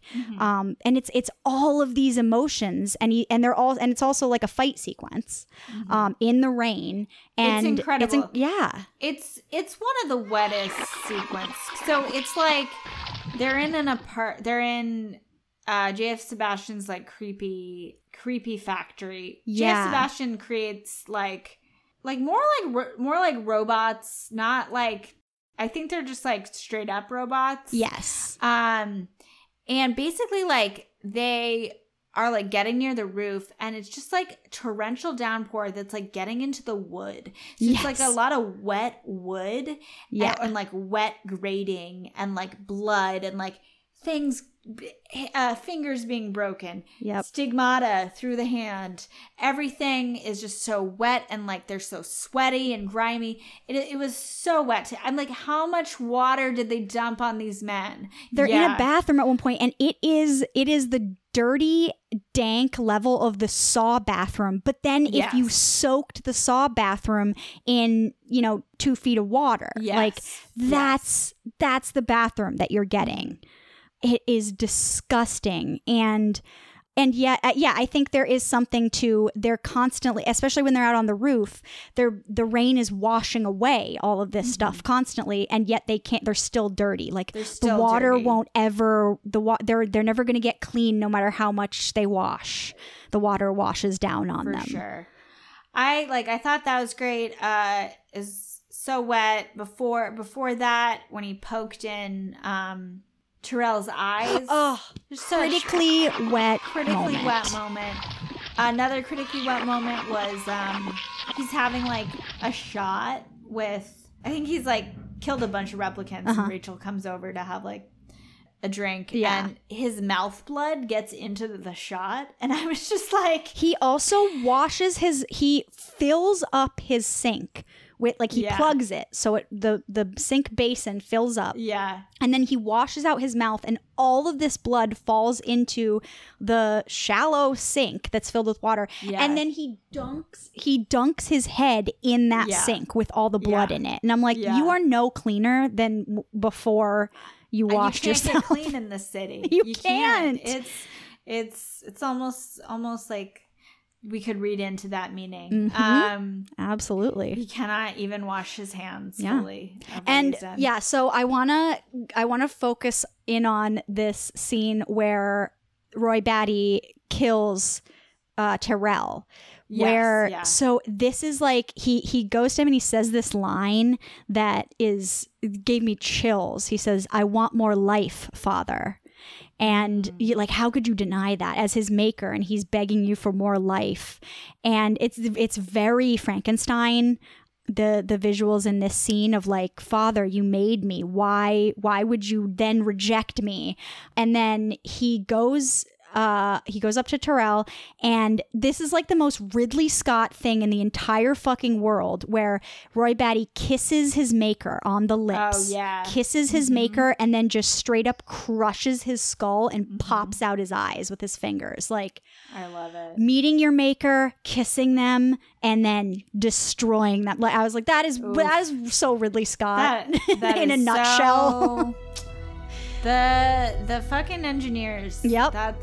That's what they wanted. Yep. It's literally like the same visuals and themes as Prometheus, but it's like where Prometheus is like dark obsidian shininess and milky white water. This is like blood and gray water. Yeah. This is like, this city is as if 500 Dave Matthews Band tour buses are just emptying out their sewage on the people of Los Angeles. It really is. Yeah, that I loved that scene. I mean, he could have asked him nicer. He could have been like, "More life, Daddy." Yeah. Please, Daddy. Please. Maybe he was lying. Maybe he wasn't. Yeah, the music in this movie has obviously been talked up or beloved. Yeah. It is. There is a whole royalty-free genre that's like just Blade Runner style music. Yeah. So it's made by Vangelis, which is a very famous person who's done like a bunch of scores. Okay. And apparently Blade Runner is like the most sampled movie score soundtrack of all time, which is like not surprising. Yeah. Yeah, so there was so much fucking saxophone, though. Yes. And they somehow made it like cyberpunk saxophone, but I was still like, there's a lot of wet saxophone. There's also just some parts whenever they're in the Terrell Corporation that was just felt like someone on set was bumping into a wind chime. It was just like not when I thought a wind chime would come in, and it was just like, sometimes it was like a long wind chime, sometimes it was just like a jangle, and I was like, this is very interesting. But it makes it's its whole thing. Yeah. It becomes the whole and thing, I think one of the versions out there that exists was like the first time Ridley Scott was like, oh my God, there's versions out there that they're releasing theatrically that I didn't know existed. And he like swooped in, and then that's how they kind of made the final cut, or the director's cut or something, was that he realized they played a version theatrically that like didn't have the Vangelis music score in it during the scenes, the film's climax. And he was like, people saw this? What? Because it's not the same movie in any way without that. It wouldn't be. Yeah, I think it's also time for another episode of What's This Director's Poorly Disguised Kink? And the scene, I think this is episode 1, but I'm surprised we haven't done more episodes of these. Surely there's more episodes out there that exist. When Pris, Daryl Hannah's character, she's like an acrobat. Yeah, for no reason. Yeah, I guess I think probably like sexist reasons, she's like a pleasure model, I think is what they say. Okay. So maybe that makes sense. She's an acrobat. Okay. So she can like Cirque du Soleil. So she tries to kill Harrison Ford by wrapping her thighs around his neck, and trying to strangle him with her thighs. And then she takes her fingers and puts them up his nose, I guess, so he can't breathe out of his nose. Or I think it's just a wet choice. I think so too. I think she's just trying to like tear his nose out. Yeah. I thought she was gonna do something. She was gonna grab him or be like, "I've got you by the nose" or something. But I was like, what a weird wet decision to make. I've never seen that before. Yeah. And very specific. I thought in general, I thought it was a little anticlimactic, the Pris's story. Oh, yeah. Because when Daryl Hannah is hiding in plain sight in Sebastian's workshop around all of the other robots that he's made, and she has decided, I don't need to do anything special. I can just be a robot. And I was like, oh, that's so badass that she's just going to hide in plain sight. And then she catches him. She has him in her clutches and she has his neck in her hands. And then he like somehow gets her off of him, and then I don't know. And then immediately gets shot. And I was like, but she had him. Sucked. Yeah. Yeah, that he just like kept, and they weren't allowed to have like cool emotional death scenes. Right. Sucked. And they were just kind of like sexy and evil. Yes. Which again is not a problem. So was Rutger Hauer, but he got to have like a little moment. Yeah. But also Rutger Hauer basically like rewrote that monologue to be good. Yes. So yeah, so maybe if they had been given more to work with, they could have also, and listen, and I guess through Rachel, we see someone, we do see a woman kind of like dealing with like, what does it mean that I'm a replicant? But she doesn't really get to like say things. No. she just looks beautiful. No, and the scene where it's like their love scene, I guess you would call it. Yeah. I just had to be like, this is the like noir aspect of this movie, because I mean, I don't know how to read this scene other than he persuades her to stay and be assaulted by him. People do read it as sexual assault. Yeah. And like definitely not, it's not cool. No. And also like, this is not me being like, oh, it was the time, but I wonder like what was in the script, because it was also 1980s and it's based on it's a noir thing. And and it just didn't like make sense. Like it just didn't, it was just weird. It was just weird. Yeah. I did see it. I saw it as him like, if she's a replicant and now she knows she's a replicant, I still want to make her feel like a human. And we all know what the way to show a female human what it's like to be a female human is to have the hot guy have a romantic interaction with her. He'll show her what it means to be a human, you know. Yeah, and probably that's also how I saw it. If he's questioning if he's a replicant, which I was a little bit confused. Some of those Polaroids looked like they were from his past. But I think But they were just from Rachel? I saw that they were Rachel's photos. That's how I kind of saw it. But I also think if we're to believe that he's a replicant, we have to believe that he's also one of the kind that Rachel is. Yes. That he would have memories. Like that's the whole point of the unicorn or whatever. That if he's a replicant, he's the kind that she is. So he might have memories and Polaroids like she does. So he's trying to figure that out, and him being like, no, I am a man, and I'm like gotta make out. Yeah, I gotta prove it to myself a little too. Yeah, right, exactly.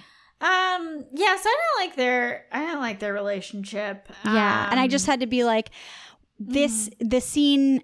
Like I have seen this scene before a lot in like a lot, but like in noir stories, in like hard-boiled detective novels that I had to read in college for a hard-boiled detective fiction class that I took. That was kind of a cool class. But yeah, that like this is them. This is part of being in the noir genre, and it's like kind of shitty that it has that's such a huge facet of it. Yeah, it's definitely unnecessary. I don't know. Yeah.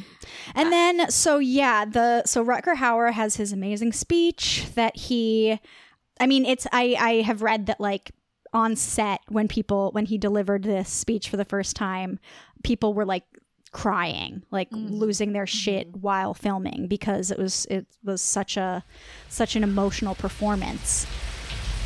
I've seen things you people wouldn't believe.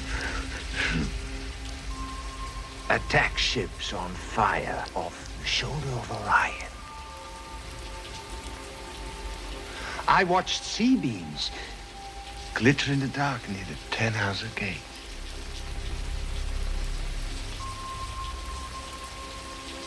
All those moments will be lost in time,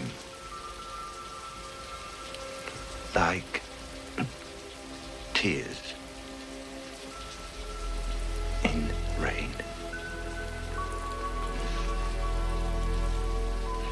Time to die.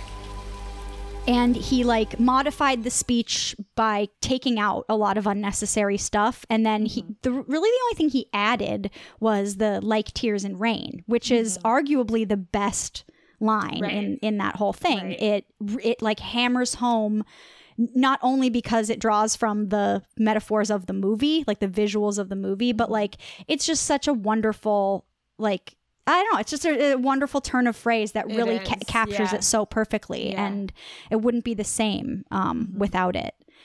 And then, so then Roy Batty dies and he releases a dove into the air at the same time. And the like... He's had a dove during their fight scene. He somehow, and I tried to be like, when does he get it? At what point in the fight scene does he grab it? It must be like a mechanical dove that Sebastian has. Oh, but when does he when does he... He has to have it with him when he's stigmataing himself. For sure. He's still got to have that dove in his pocket. And then when he releases it and like the camera does this really like artsy shot of the dove going, and I was like, you know those memes that are like, is he or like is he something, or is he hot, just, or does he is he hot, or is he just or does he just like release a metaphorical dove when he dies? I literally was like, is this beautiful or is it just like weird? And like I couldn't tell if like I just think that's beautiful because I love Blade Runner and I want to like it so bad, or is it just like Ridley Scott being weird and being like, have him release the dove and then the saxophone will play and then it'll get like slow motion kinda, and so I think it's just weird. Either way, I liked it. Yeah. Either way, it was great. Rutger Hauer, he's hot. He is in the I know him not from this movie, but he was in I know what it's gonna be. The 1998 made-for-TV movie Merlin. Is he in that? He is. He plays King Vortigern, and it's a very meaty, campy role. And he's sexy in that movie, but he's like evil. He's hot. Gather my armies. We march on Winchester. I've been fighting my enemies for 15 years. Every time I crush one, another one takes his place. Will it ever end? He must play that in like most movies. Yeah, that's just like the energy he gives evil. off. Yeah. But if people who haven't met me there's a mini series in 1998 starring Sam Neill, and it more so than any piece of media has affected me. It and is like my definitive version of the King Arthur story. It's on YouTube. I recommend watching it if you're sick. That's mostly when you watch it. Yeah, is when you're sick. It's 3 hours. It's great. But yes, King Vortigern, he just making an alliance with Queen Mab and trying to kill Merlin, trying to kill King Uther. Classic stuff. There's a white dragon and a red dragon, and they're fighting underneath your castle, and that's why your castle keeps falling down. Nice.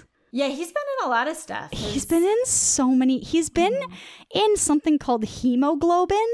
Oh, yeah. Of course he has. He also, in a TV series from 1997 called Lex, he plays a character named Bog. He's been in so many things, and I haven't seen most of them. I'm trying to think. I think this is the only thing I've seen him in. Mm-hmm.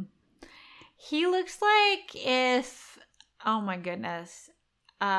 He looks like Anthony Hopkins Waluigi.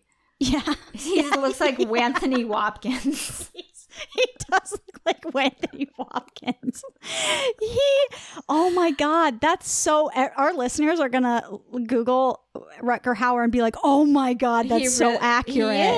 He is. Yep. He's his Waluigi to Anthony Hopkins Luigi. Yep. Yeah.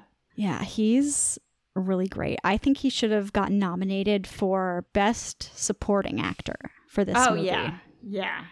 But I think like this movie did a lot for the sci-fi genre and sort of legitimizing it as a real genre that can be looked at critically and really elevates it to be in Hollywood, how people view other movies in Hollywood. So yeah, I think probably this movie got overlooked at awards during the time because, like, I don't know, this movie hadn't been made yet, and this movie needed to be made and gain a cult following for more movies to be made. Yeah.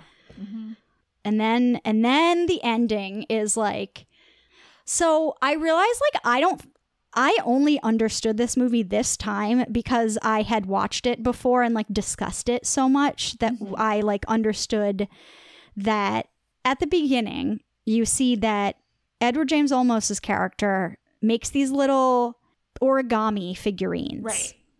And so you know that, which I think you like is hard.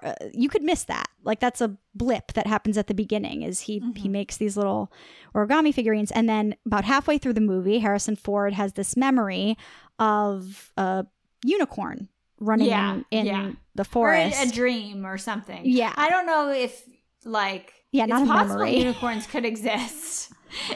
Like mechanical or replicant unicorns, but yeah, a dream is what it really is. Something that hasn't happened in real life but has happened in his brain is the point.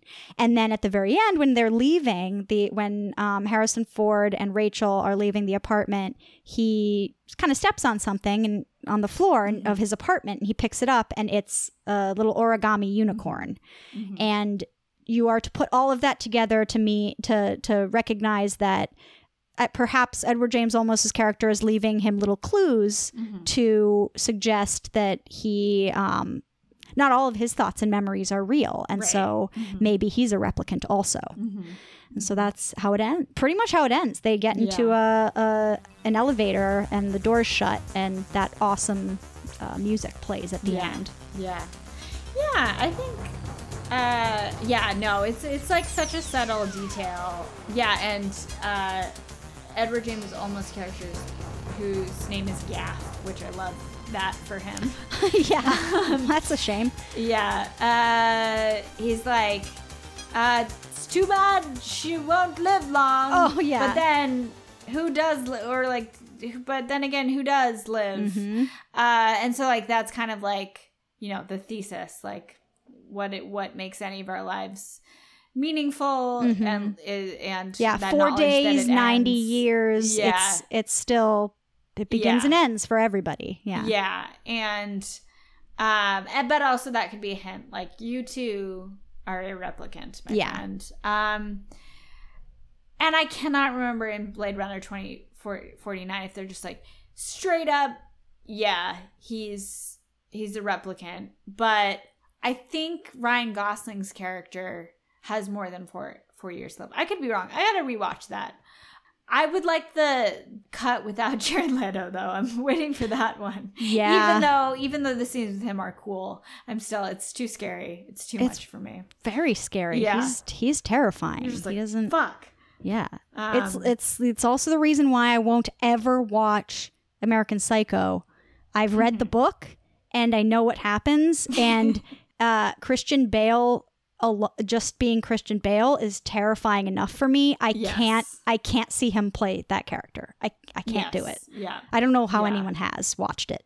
It's a lot. All right. So are we ready to do some dirty little holes? Yeah, let's talk about the dirty little holes. All right, Keanu, covered in rhinestones and a beautiful snake. I don't know if it's a real snake. Keanu. Yeah, look, he's showing us it's not, see, it has a little heart inside of it, like a Build-A-Bear. He's opening the zipper. He put a little Build-A-Bear heart inside of it. Oh, Keanu, that's cute. That's it. So it's like, it is a real snake to him, basically. To Keanu, it's a real snake. Yeah. You don't have any holes? Nope. So I think the whole, like, there's the holes that we already covered that were mentioned. Definitely the holes that Roy Batty pokes in in Terrell's head, like those, and the camera like does not shy away from that. Like I was shocked. I was like, whoa, I didn't realize how graphic this is. And I think that's something that like different cuts of the movie have like there's a TV version of the movie that doesn't have boobs in it, or there's not a ton of boobs, there's just 2 in it, and or like all of the gory stuff that happens, like probably the close-ups of popping out the eyes. So you don't want to watch the TV version because you really got to get the eye socket. You're not gonna get the themes fully unless you see those, unless you see someone poke the eyes out of their god. Yes.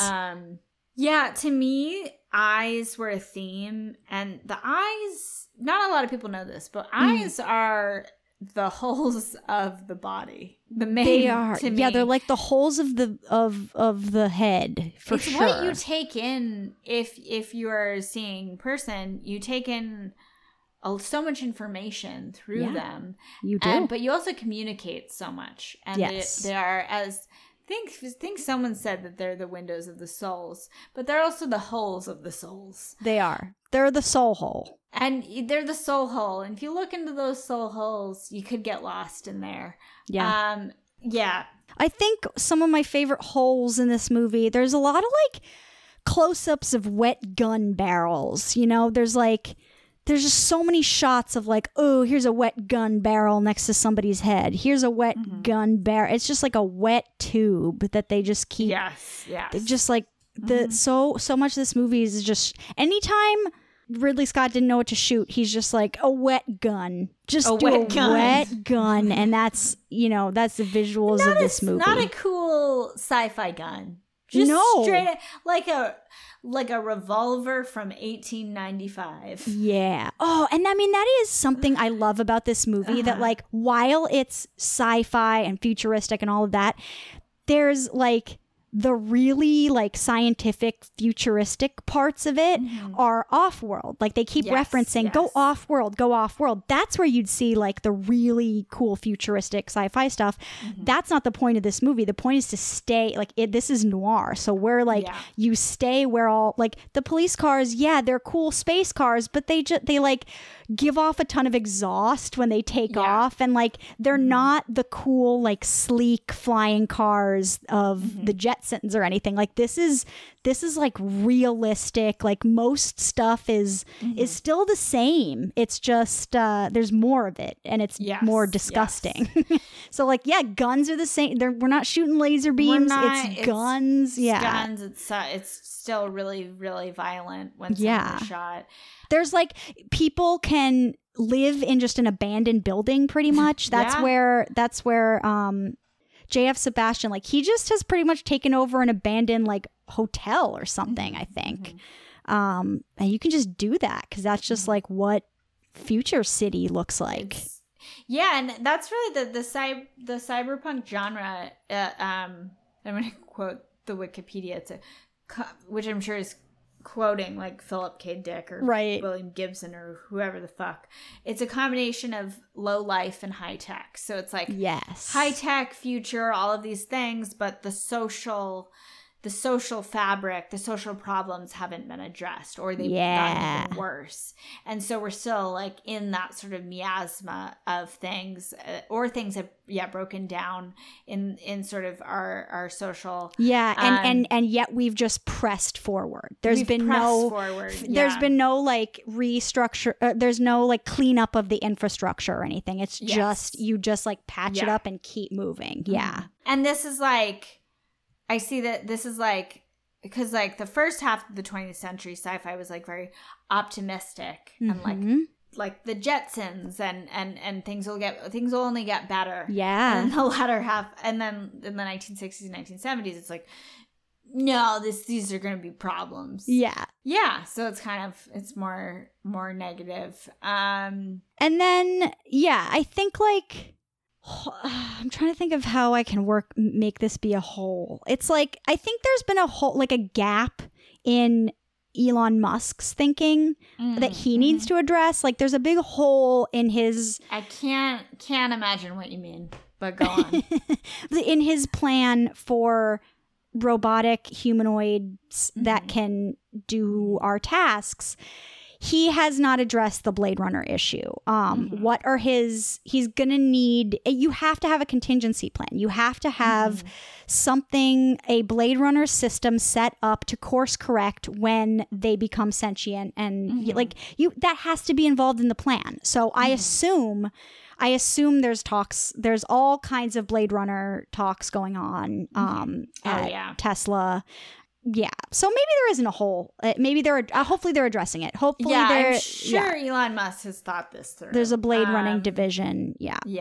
Yeah. I'm sure he's only doing the most responsible things. I'm sure he's not doing acid with Azealia Banks in the house. He would never. That's definitely not happened. And she didn't get lost. She found her way out perfectly. And then he didn't tweet something that got him in trouble about Tesla going public or something. Oh god. Oh my god. I think that was the same weekend. I'm just in my mind, that's the same weekend. What a wild weekend for him. Yeah, oh my god. Yeah. But so yeah, that'll be fun to honestly, I think blade running could be a career option for you, Sophie, because now's the time to get in on the ground. And something gives me the feeling that Blade Runners are cops, probably because they're you are a cop. Yeah, because but I like the title. I think the title's cool. Yeah. But maybe if there was like a more ethical, socially responsible way to Blade Run. Yes, exactly.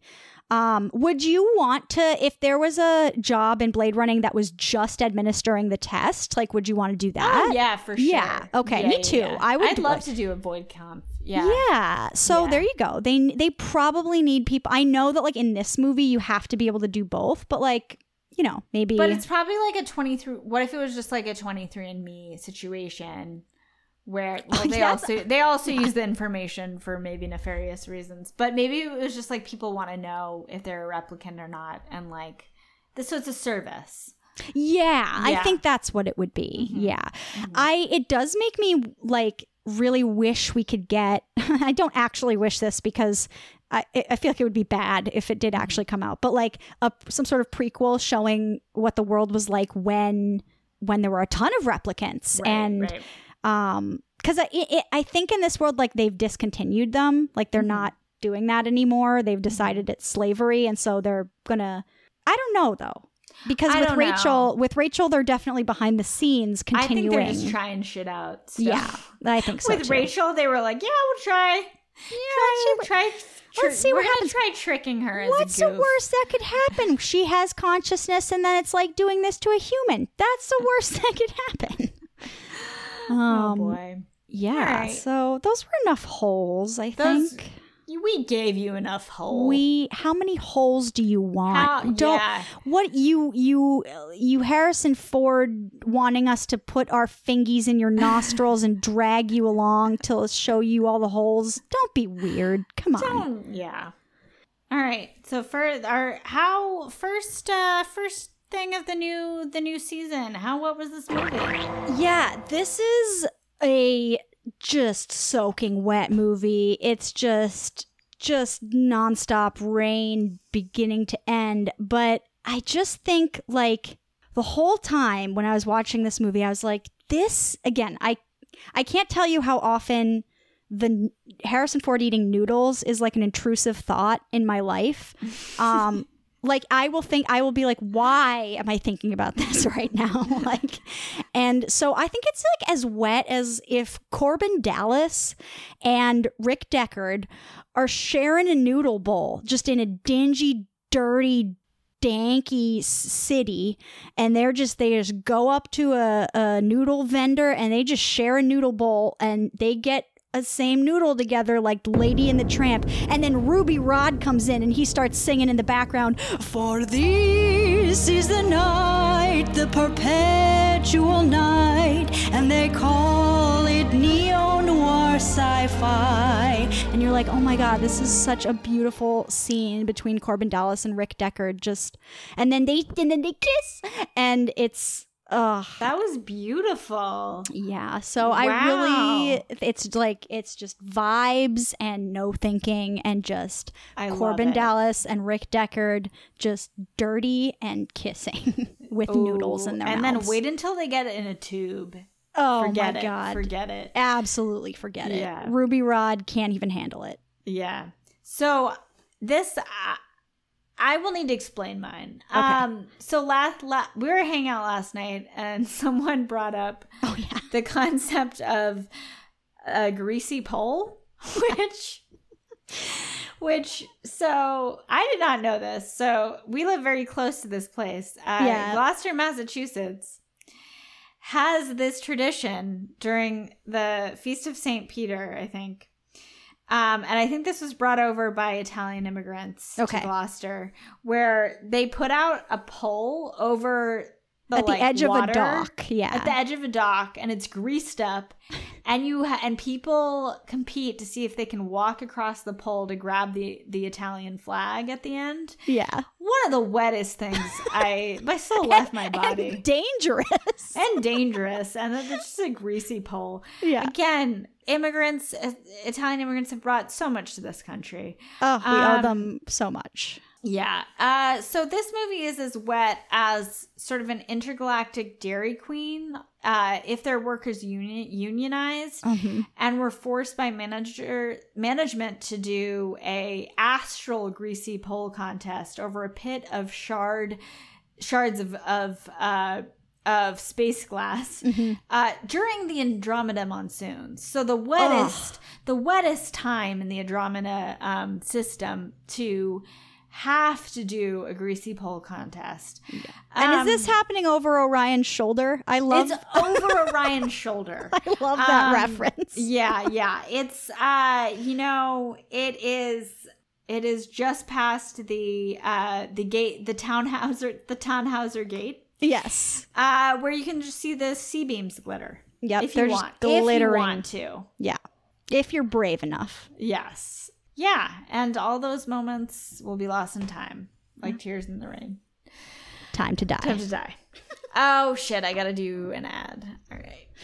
This episode is brought to you by Tyrell Industries. Are you a Sector 6 oligarch who lives in a sunset pyramid and is tired of all your replicants gaining empathy, becoming too sexy, and needing to be Blade Run every 5 to 6 weeks?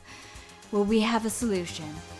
Introducing the Replicant, a new replicant model from Tyrell Industries, who simply won't do all that shit.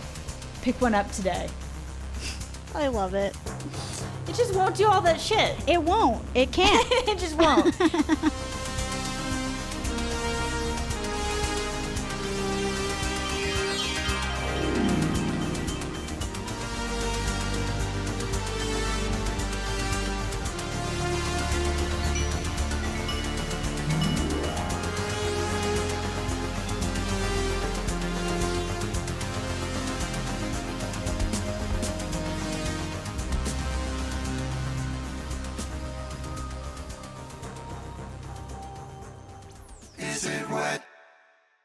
This has been a production of Mess and Finesse, a comedy label based out of Somerville, Massachusetts. If you want to hear more of this program or shows like this, please send us an email at admin@messandfinesse.com. That's ADMIN@MESSANDFINESSE.com. And for more content, directory of programs, or information on live shows and comedy classes, please visit messandfinesse.com or follow us at Mess and Finesse on social media.